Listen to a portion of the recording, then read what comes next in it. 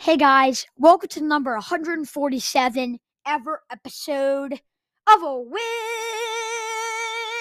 Talk with Chase. I'm Chase Coburn, and today we are back with another episode of Wiz Talk with Chase. We're about 27 minutes away from tip-off with the Washington Wizards and the Brooklyn Nets in Brooklyn. I'm really looking forward to see what this game brings tonight and, what could happen. We also are going to be recapping the Wizards at Pacers game before we do preview that Wizards at Nets game. And there's a bunch of different things that I need to talk about in both games, so I am really excited to break this all down with you guys. Hope you guys did enjoy this episode. If you do, subscribe, follow, share, review. Tomorrow is my birthday, so happy birthday to myself. But yeah, so Wizards, would you mind winning?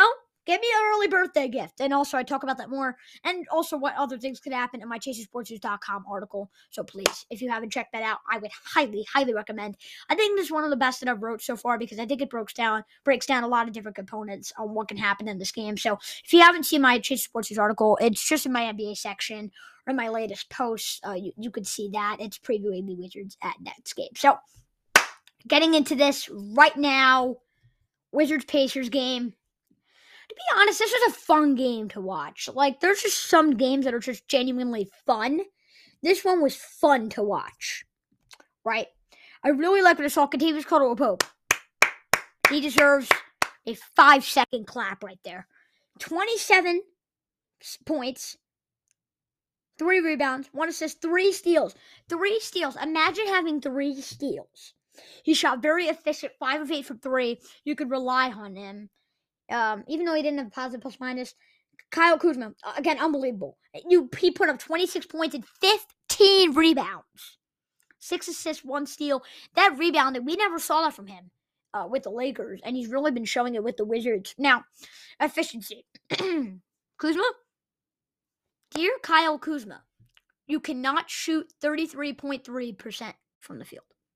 While you shot great from the three-point line, really amazing for the three-point line, you cannot shoot 9 of 27. You can't do that. It's actually not physically possible to do that. So no more of doing that, okay? Raul Neto. I really like the 8 assist part from him. And I think that something that we're seeing from Raul Neto is I think another player that you could just rely on. Him and Ish Smith. I think those are honestly reliable guards for the Wizards. Ish Smith, his first double-digit point game being a part of the Wizards, also had 4 assists, no steals. I think Ish Smith, his defense is his most underrated skill, and I think he's very good at that skill. And I think he needs to get more credit at that skill. I think Corey Kispert can't do that. You can't do that. He had a couple baskets in a row, which was important down the stretch for the Wizards. But you can't shoot 4 of 10. You can't. And the 4 of 10 from the field wasn't the bad part. It was the 1 of 6 from 3, and I get so excited. Like, I sit up. I'm like, oh my gosh, it's an open 3 for Kispert, and then he'd miss it.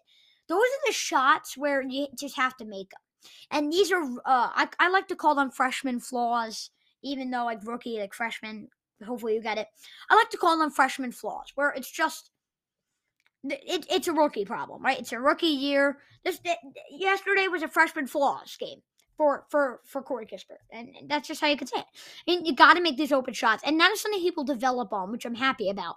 But right now, I think we're learning is that he still needs a little more development before we can officially rely on him to really be that productive 3-point shooter everyone makes him out to be. Deni Avdija, another great game after he had really probably a career game.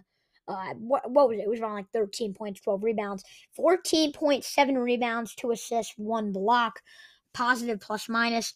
Isaiah Todd didn't have a great plus minus. I like his urgency though to want to keep going, and I like that part. And Cassius Winston, when I saw him in the game, he took 1 shot, plus 7 when he was in the game. There was a sloppy pass or two, but I liked his ball movement. I liked his vision. And I think those guys, they could be the future of the team. Like, I say the future of the team. They could be rotational players for the Wizards. And I also do want to start breaking down their G League team a little bit more. So breaking down these guys like Isaiah Todd, Joye, Vernon Carey, Cassius Winston, breaking down these guys, I honestly think that it's really important because I think these guys can really have a big impact in the Wizards organization. And in general, though, I just think in this game, you gotta eventually convert. And I was right. Buddy Hield had a great game, like I expected. But the number one thing here is Wes Unseld Jr. This loss is on Wes Unseld Jr. And you know what? It's fine. He's had a couple great games this year. He's had a couple bad games this year. That Bulls game, not great. I don't know. I'm just trying to think. The Bulls game, he was okay. But I don't know. Bulls game wasn't great. I'm trying to think back because I was in the beginning of January. But this game wasn't great because whenever there was a timeout or a commercial, they just fell apart. I mean, it completely fell apart. Did not call great plays in the timeouts. Didn't adjust to Rick Carlisle's adjusting. And you know what? Rick Carlisle outcoached him. And that's veteran coaching right there. That's championship coaching right there. And shout out to Rick Carlisle for doing that. But I think Wes Unseld Jr. needs to get better with the plays out of the timeouts. Scott Brooks was pretty good at that, the plays out of the timeouts. Unseld has not been great with that. So Coach Unseld has not been good with that. So if he could just improve on those, he'd be good. But you can't keep having these plays off the timeouts and expect to win the game. Shout out to the Pacers. They played a great game. They absolutely played a great game. Tyrese Halliburton, Buddy Hield, Taylor. Taylor. This guy was insane. Terry Taylor was unbelievable. Right? And I need to give credit to him. He really was a key reason why the Pacers won this game. Real quick, I am going to react to the fantasy points. I had Kyle Kuzma getting 45 to 50 fantasy points. He got 48. I had Buddy Hield getting 35 to 40 fantasy points. He got 35. I had Tyrese Halliburton getting 30 to 35 fantasy points. He got 44. And I had Hal Neto getting 25 to 30 fantasy points. He got 39. General, I did great. Got 2 correct. Both of the ones I got incorrect weren't too crazy. So, hey, I don't think I did bad there. I think I did pretty good. But I did go over my predictions. I know it was pretty off. And I went over my predictions, and I have officially found out. I went through every single one today. I am 30 and 27. And I'm saying, that's 4 games better than it's 4 games better than the Wizards. But to have the Wizards winning, can I continue this little streak that I'm having? 30 and 27, that's a pretty good record. Can I continue it? Well, that's the part where you guys have to find out. Starting off with the injuries, really some big ones. Bradley Beal is out. Kristaps Porzingis is still out. That hasn't changed. Rui Hachimura looks like he's going to play. He was listed as questionable. Now he is available. So it looks like he will be playing, which usually when you're available, you play. So that's really good for the Wizards. For the Nets, Joe Harris, Kyrie Irving, Kevin Durant, Ben Simmons, their top 4 players are out. We're going to break that down a little bit more as we get in a little bit more of this prediction. Probable starters: Hal Neto, Corey Kispert, Kentavious Caldwell Pope, Kyle Kuzma, and Thomas Bryant for the Wizards. For the Nets, Patty Mills, Seth Curry, Bruce Brown, James Johnson, and Andre Drummond. By the way, I do want to let you guys know, Daniel Gafford is coming back. He is not starting, but he is coming back, which is great off health and safety protocol. I'm pretty sure he's missed around the last 5 games or so. So, yeah, obviously it's going to be great for the Wizards to have him back. If you do want to learn, I'll talk about Daniel Gafford a little bit more here, but if you do want to learn a little bit more about Daniel Gafford, again, check out my ChaserSportsNews.com article. Prediction. Wait, what do I think? Who do you think is going to win? Dubs. I think the Wizards are going to win 113 to 106. Starting off with my Coburn's catch. I think the Wizards will win because of who Brooklyn is missing. Durant, Simmons, Irving, and Harris. Their top 4 players are out for this game. Out for the game. Plus, the Wizards are gaining Daniel Gafford back, and they have around a 55% win percentage when Daniel Gafford plays. 54 9/10 to be exact. However, the Wizards need to watch out because LaMarcus Aldridge put up 27 points and 6 rebounds against the Wizards on February 10th. Maybe Gafford could pick him up as it looks like they both will be playing bench roles. This game will be close, but the Wizards' talent and now getting back Gafford will lead them to victory. And give me an early birthday gift. Moving on to spread time. Wizards plus 4.5, Nets minus 4.5, over under 214.5. I would pick the Wizards clearly, and I would pick the over. I have Wizards minus 2.5, Nets plus 2.5, over under 217.5. I would pick the over, and I would pick the Wizards. I was thinking of putting the spread higher. Now, the Wizards have been really inconsistent this year. They are coming off a loss to a Pacers team that is not great. So, I don't want to give them a too high of a spread, but I think you can't expect the Wizards to lose when the Nets are literally missing their top 4 players. Their top 4 players. That is absolutely insane, and I don't understand how the Nets our team is favored by 4.5 when they're missing their top 4 players. Doesn't make sense to me. I think.